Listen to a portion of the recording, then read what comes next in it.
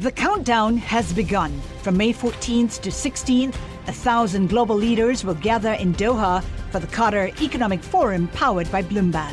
Join heads of state, influential ministers, and leading CEOs to make new connections, gain unique insights, and uncover valuable opportunities in one of the world's most rapidly rising regions.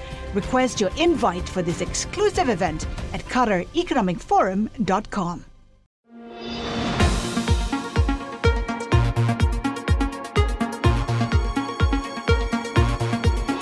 Welcome to What You Missed This Week. I'm Scarlett Fu. This podcast has the best and most interesting interviews from the Daily Market Close show that I co-anchor with Joe Weisenthal, Caroline Hyde, and Romaine Bostick on Bloomberg Television, What'd You Miss? Our aim is to take you beyond the headlines and bring you unique perspective on the week's top stories and those you may just have missed. This week was another wild one for markets. Stocks pinballed from surge to slump as investor fears over the coronavirus battled hopes over the potential policy response. After sitting on the sidelines, central bankers finally started stepping in. For the first time since the financial crisis in 2008, the Federal Reserve issues an emergency 50 basis point rate cut. We spoke about the move with Torsten Slok, chief international economist at Deutsche Bank, and asked what this action opened the door to. Well, the issue, if you take it in combination with the G7 statement, it wasn't very specific in terms of what might be coming. So it leaves a little bit of guessing. But what was more specific was that the OECD yesterday, in their update to the economic outlook, it did have a list of things that could be done on the fiscal front, supporting those sectors, tourism that have been hit, supporting also the health services sectors in those countries that are harder hit. So there are some things on the broader scale of things that it is clear that they are thinking hard about, but we didn't get that detail in the G7 statement. And of course, exactly as you're saying and as you've been debating all along, it's basically not a monetary policy problem. So that's also why some of the issues that we're all talking about is exactly what is coming in terms of details, because this is really not a problem that can be solved with monetary policy alone. You say it can't be solved with monetary policy alone, and I think everyone would agree with you, including Chairman Powell himself, who cited other entities that have to act, including first and foremost public health authorities. Nonetheless, the Fed has its job to do, and part of its job is to maintain price stability and maintain full employment. And to the extent that the virus threatens the economy, it is a threat to the full employment side of its mandate. What does it need to say going forward? Beyond just, okay, we're going to cut rates in response to market conditions, what does it need to establish now as its operating procedure so that it's not just forced into this reactive thing and next thing you know, it's down to zero and it's out of ammo? And that's a really important question, Joe, because if you think about what happened in the reaction in the stock market today, one interpretation is that people see this as a sign that there was something that the Fed saw that the market didn't see. Another interpretation is that they really do think that the economic outlook has deteriorated significantly. And we're not quite getting from the press conference exactly what he did say was that, well, we think that this is good for now, and we think the policy stance where we are right now is enough in terms of thinking about what will happen for the next meeting. So he was signaling that no more cuts will be coming for now. And I think to your question that therefore what we're waiting for is now we need to see some economic data. Is this actually as negative as we are all fearing? Or is the economic data potentially holding up? And unfortunately, non-farm payrolls on Friday is not going to give us much. But looking ahead, the answer to your question is that jobless claims is the number one variable that we are watching, because this is such a critical variable leading into what will happen for the labor market. So, Torsten, part of the reaction, though, that we had today seemed to hinge on his comments about the Fed's toolkit and this idea that that might not be enough, or at least and I mean, he didn't specifically say rates specifically, but there was that sense that you have to have something more than rate cuts, whether that's, I don't know, QE, whether that's fiscal stimulus. He didn't specify. What is it? Yeah, so I think... Yeah. I don't think he meant to say that this was QE or forward guidance or some other non-conventional tools. I do think that he is trying to say that this is fiscal policy that has a problem. In other words, QE will not solve the coronavirus either. Mm-hmm. So in that sense, the question then becomes, what could it be? And what the OECD did discuss in their report quite carefully yesterday was that you could actually give targeted support, not just give a tax cut to everyone or just have more government spending, but give targeted support to those sectors that are most in need of support. And this could, of course, be most importantly health services, but it could also be typically everything has to do with tourism and different sectors that are affected, transportation globally, of course, including in Europe, that would be benefiting from some temporary support because of these negative impacts that we're seeing at the moment. All right, Torsten, what can we expect? There was some sense here that we were going to get some sort of coordinated move the same way we did back in 2008 when all of the banks sort of cut, or most of the banks sort of cut at once at the same time. We didn't get that today. Is it reasonable to expect we're going to start to get these cuts from other banks over the next couple of weeks? So we're really flying blind when it comes to the economic data because we just don't really, this really is a story that only evolved. Remember, only 10 days ago, 2 weeks ago, we were at all-time highs in the S&P 500, and now we're suddenly here sitting about what can governments do, what can governments do.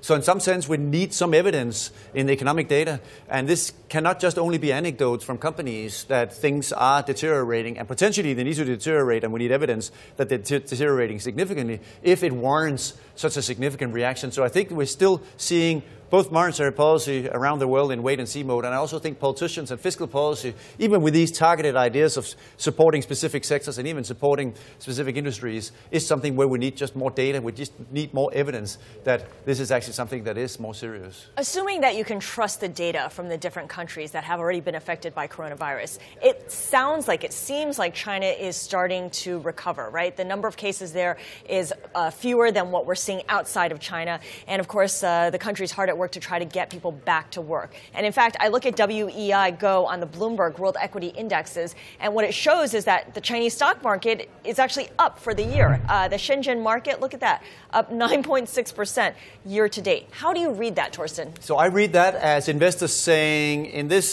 small game of whack-a-mole, that some things are actually coming back up. And we're basically seeing improvements, broadly speaking, in those areas where it all started. And that means that the Chinese outperforming investors are probably saying, well, maybe it's contained now in Asia, most importantly in China.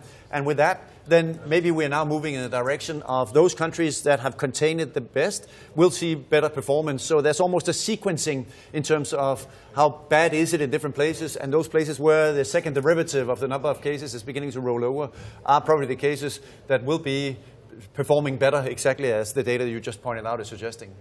Would a recovery in any place, whether it's China, whether it's here after the worst of our virus cases peak, would you say that we have the potential for a sort of V-shaped recovery once people find out or once people feel comfortable that it's on the decline? Or is the psychological damage and the actual supply chain damage such that even when people do feel comfortable, there's just an incredible amount of wreckage still to sort through before we can get a sustained recovery? That's a really good question, Joe. But I do think that the damage, both done to the supply side and also to the demand side in terms of more caution and sort of more fear, generally speaking, globally about what does this mean, should I hold back consumption, that is going to take some time to repair. So another way of saying that is that the sentiment effect, the fact that we need to have confidence back up again, is probably going to take some time, potentially at least a few weeks and potentially a few months before we get to the other side and everyone is convinced that now this problem is behind us. So therefore, it is unlikely that we get a V-shaped and quick recovery, meaning in the next few weeks. It will probably take into Q2, in our view, before we begin to see a more meaningful, significant recovery where things go back more up to normal on the economic indicators. Okay, so Q2 before we start to see the beginnings of a recovery, if we're being optimistic here. What's the number one question clients are asking you, Torsten? Well, as usual, it's all about the issues of how long time will it take for the issues in terms of the virus being gone. And that's, of course, no one really have a good idea about that. But I think that the most important thing that we in markets now can spend time on is try to figure out what is the policy response. I may not be good at predicting what the virus and epidemics will be doing, but I have a much better idea about that. The policy response, as we spoke about earlier to your question, Romain, here is about, well, the policy response could come a lot sooner, and the policy response is very, very important for markets because that will be supporting potentially both in terms of monetary policy, but also fiscal policy, and potentially to specific sectors that might get some support, of course, will be very important for both confidence and also for those sectors specifically. Are there any sort of parallels or examples that then your clients could sort of draw on to say, okay, the last time we had a massive supply shock of some kind, here was the response? I mean, is there something out there that we could look at? Not really, because as you also spoke about in the previous segment, this is not like the financial crisis where there's something growing and brewing that can potentially become dramatic. This is important important, and this is absolutely critical and very serious in so many ways. But the nature of this shock is just quite different from what we have seen before. So in that sense, there is no textbook and playbook to take out and say, oh, now I know what to do. Yeah. Also because we just don't understand the duration of the shock. The countdown has begun. From May 14th to 16th, 1,000 global leaders will gather in Doha for the Qatar Economic Forum powered by Bloomberg. Join heads of state, influential ministers, and leading CEOs to make new connections, gain unique insights, and uncover valuable opportunities in one of the world's most rapidly rising regions. Request your invite for this exclusive event at QatarEconomicForum.com. One thing the coronavirus has done is expose our institutional weaknesses, whether it's politics or healthcare. In his column last Sunday, New York Times columnist and best-selling author Nicholas Kristof expanded upon this idea. He wrote, "We must ensure that no one is deterred from seeking help by the costs. The White House and Congress should immediately establish a system to ensure that patients need not pay for coronavirus testing and treatment. We should also ensure paid sick leave. Do we really need to go to a restaurant where a coughing, sneezing food preparer still goes to work out of financial need?" he asked. Kristof and his wife Cheryl Boudin sat down with us to talk about the coronavirus and their new book, Tightrope: Americans Reaching for Hope. I mean, I think it exposes weaknesses in the Trump administration, which the political system is pouncing on, but it also exposes larger weaknesses that go back for many decades. I mean, the fact that we now have 27 million Americans who are not insured and don't have ready access to a primary care provider, the fact that the U.S. is pretty much alone in the world and not providing paid medical leave, so that there will indeed be food preparers who, when they have a cough or a sneeze, they will go in and jeopardize the health of other people because they don't have the same sick leave that other countries have. Yeah. So yeah, there are real problems here. Oh, there are real problems. I mean, is there an opportunity here, though, Cheryl, where maybe some of those problems might actually be addressed in a way that in the past we failed to do? Well, that's actually looking at the silver lining, for sure. I mean, there are so many Americans, although we have a very low unemployment rate, there are many Americans who just stop looking for work. And so they don't have access to health care, so they don't even have access to information as much as, most of us in the urban areas. People in the rural areas of America are really hurting. They are struggling, and if they don't have access to health care as well, this disease, coronavirus, really can really hurt a large swath of America. And both of you have reported overseas. You've seen how other countries do it. It looks like when you kind of take stock of the different countries that are addressing this, the only countries doing it right, tackling it with a mix of urgency and also transparency, are there smaller ones. Singapore, for instance, receiving high marks for how it's doing it. But it's tiny, Cheryl. It's really not comparable to anything in the U.S. or China. Well, certainly, when we look at what China has done, we don't have the same kinds of, means to, quarantine people in the way that they do, or even to put up new hospitals in 2 or 3 days. And here in the U.S., one of the problems is that there are so many people who have fallen outside of the safety net. As we talked about in Tightrope, I mean, there are people who just, don't necessarily even have access to internet in the rural areas of places like Kentucky, or, even in parts of Oregon, where we wrote a lot about in Tightrope. These people just don't have good access to internet. So how are they getting their information? Right. Maybe just through, 1 or 2, television stations if they watch occasionally. So that's also a big issue. So, but I mean, getting back to the potential solutions, Nick, I mean, Cheryl, she mentioned sort of what was done in some countries like China and Singapore. Those are very much different societies, not just in terms of their size, but in the way their governments are run and the control they have over their people. There is a sense of civil liberties that we take very seriously here in this nation, where the pushback to something like quarantines, I would think, would be pretty severe. Yeah, and look, I don't think authoritarian societies are models for handling coronavirus. I mean, China did indeed have a pretty robust response after late January, but remember that early on it punished doctors for raising the issue. It didn't raise the issue as 5 million people were fleeing Wuhan to the rest of the country, and indeed was still holding conferences. So I don't think China is a model of an early response. Iran clearly is not. What you need is reliable, credible leaders who give the podium to scientists. And I'm afraid we don't particularly follow that model either. Well, that's my question. Do we have that? I actually joked. I mean, when this first broke out, we sort of wanted to see who was leading the effort. This was before they appointed Pence. Too, yeah. And we kind of joked, is it an actual doctor or an actual scientist? In past years, that might have been a preposterous question. But now you sort of have to ask that. Who is leading the CDC? Who is leading HHS? Yeah.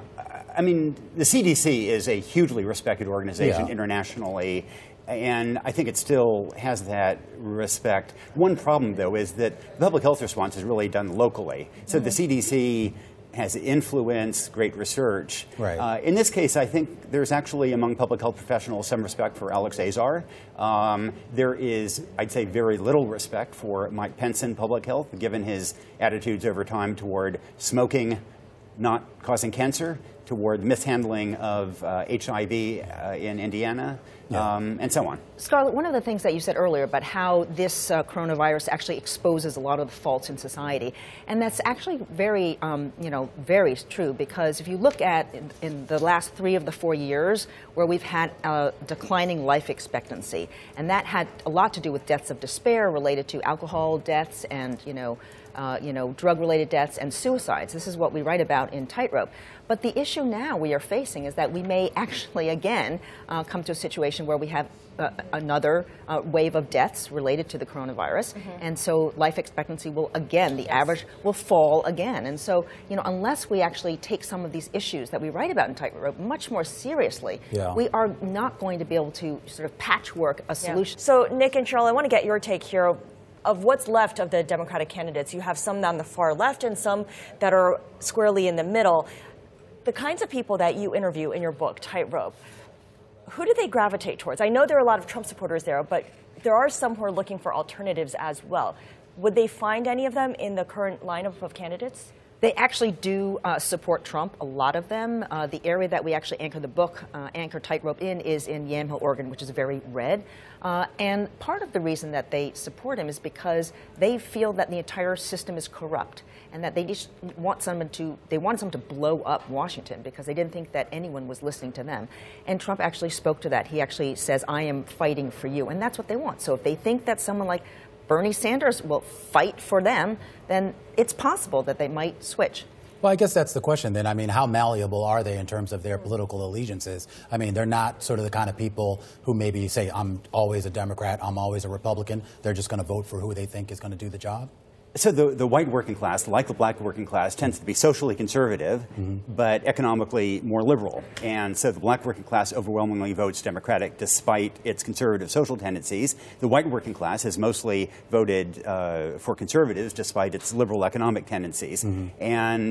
But the fact that you have the rise of Trump on the right and Bernie Sanders on the left suggests how much pain there is out there and how much dissatisfaction there is with that economy, even at a time when unemployment is low, when markets have soared, when corporate profits have done so well. A lot of people feel completely left out. And one thing that goes across all political spectrums is this American idea of doing it all yourself, pulling yourself up by the bootstraps, right? It's the Horatio Alger story where we can make good, and if you work hard enough, good things will come to you.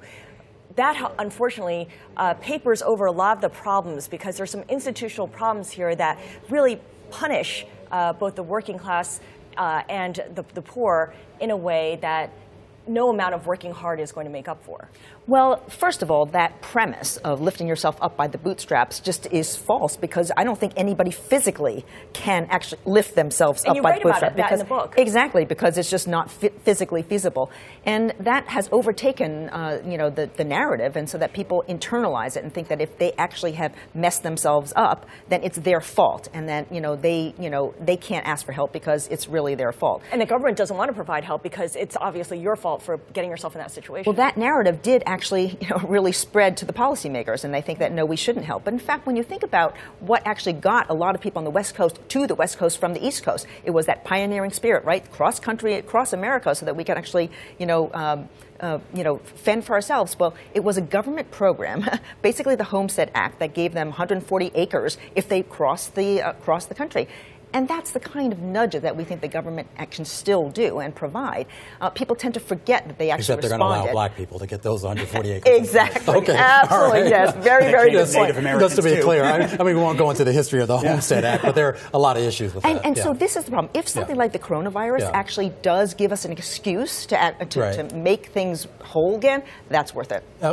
So when we talk about sort of policies, prescriptions here, one of the phenomena that we've seen over the past few years, just the recovery from the recession, is the number of people who are coming off the sidelines, entering into the workforce. There's sort of this hidden underclass that they aren't really counted in the statistics. They don't really show up in the way that we would normally count these people.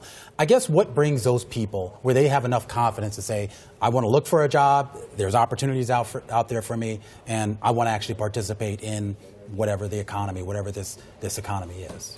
Well, I think that just the fact that it's much easier to get a job now, that helps draw them out. Mm-hmm. But we still have the highest rates of suicides in the country than we've had since World War II. Mm-hmm. I mean, so something is still very ill there. And people are self-medicating with opioids. The opioid crisis may abate a little bit because we are focusing on it now. We're actually using Narcan. We're using all sorts of treatment so that they don't necessarily die from overdoses. Mm-hmm. But there is still a lot of pain out there. In fact, some of the surveys that we write about, say that in the last 30 days, people still have felt pain, on a large portion of them. Sure. Nick, you guys offer a lot of prescriptions, a lot of possible solutions, including wage insurance as one possibility. When policymakers read your book, and you talk to a big cross-section of folks who are influential and make policy, what have they responded to? Is there anything in there that they say, yeah, this might be possible, this is something that perhaps could get support from both sides of the aisle? Yeah, I mean, actually, there are a number of areas. Early childhood education is something that there is increasing bipartisan interest in. And if we think about the things that would make a difference for the kids who I grew up with, we write about in Tightrope, and a quarter of the kids on my old school bus are now gone from drugs, alcohol, and suicide. What would have mattered? Early childhood interventions. Oklahoma, a red state, has a great early childhood program. Mm-hmm.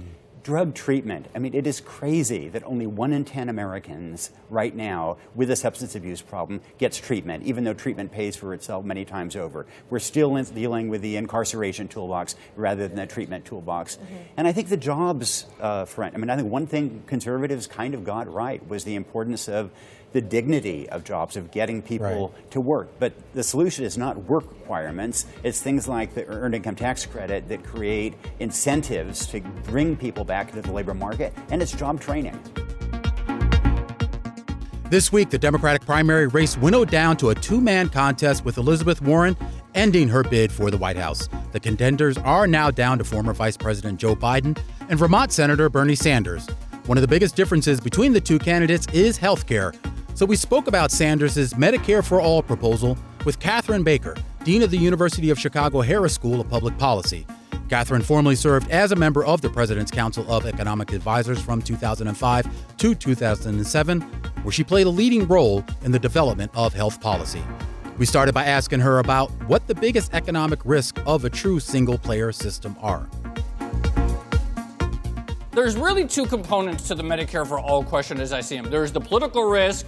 Okay, people get nervous about the idea that they're going to lose their insurance, which they may like currently under the existing system. And then there's sort of the economic risks. What are the biggest actual economic risks that would, in your view, from shifting to a true single-payer system?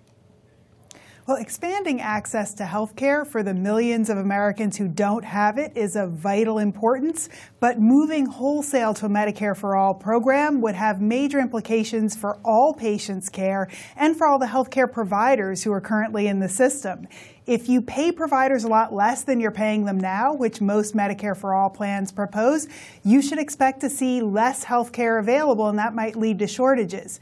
If you reduce copays for patients, that's a wonderful thing for increasing access to care, but it also means a lot more demand for health care, some of it of real health importance, some of it less valuable, and those two trends colliding may be very disruptive to access to health care. So when we talk about that disruption, Catherine, how do you sell this, particularly to a public that already got spooked by Obamacare, whether rightly or wrongly they should have, And you have a situation now where certain unions have plans that would arguably, in their current state, actually be better than some of the proposals that are being pushed out there by Bernie Sanders and Elizabeth Warren. What's the selling point?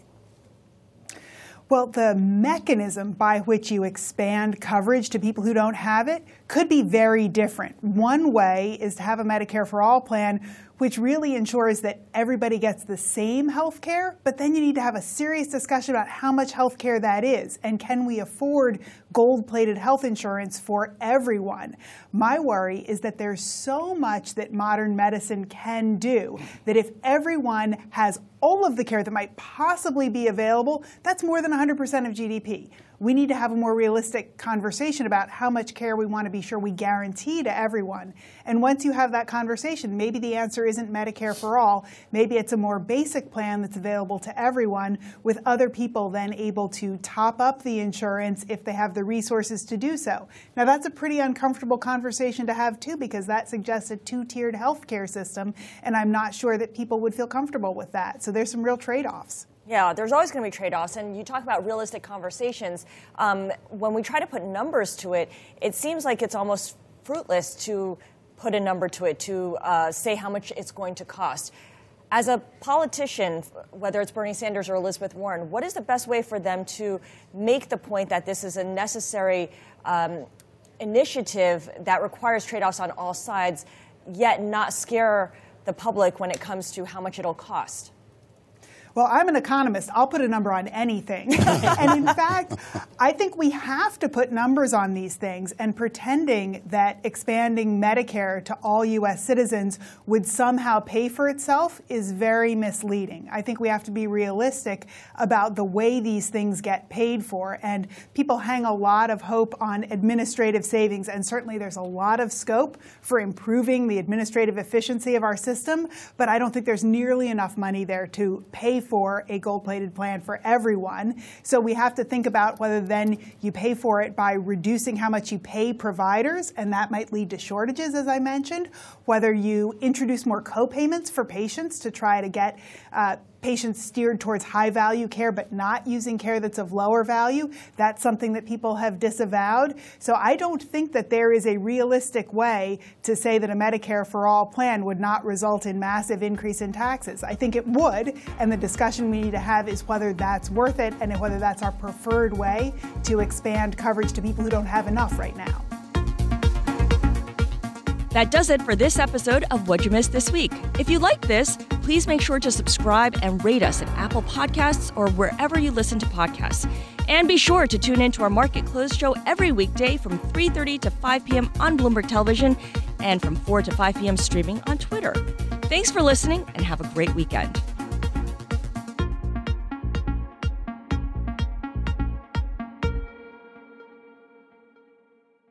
The countdown has begun. This May, 1,000 global leaders will gather in Doha for the Qatar Economic Forum powered by Bloomberg, held in conjunction with our official partners, the Qatar Ministry of Commerce and Industry and Media City Qatar, and premier sponsor QNB. Join heads of state, influential ministers, and leading CEOs to make new connections and gain unique insights. Learn more at QatarEconomicForum.com.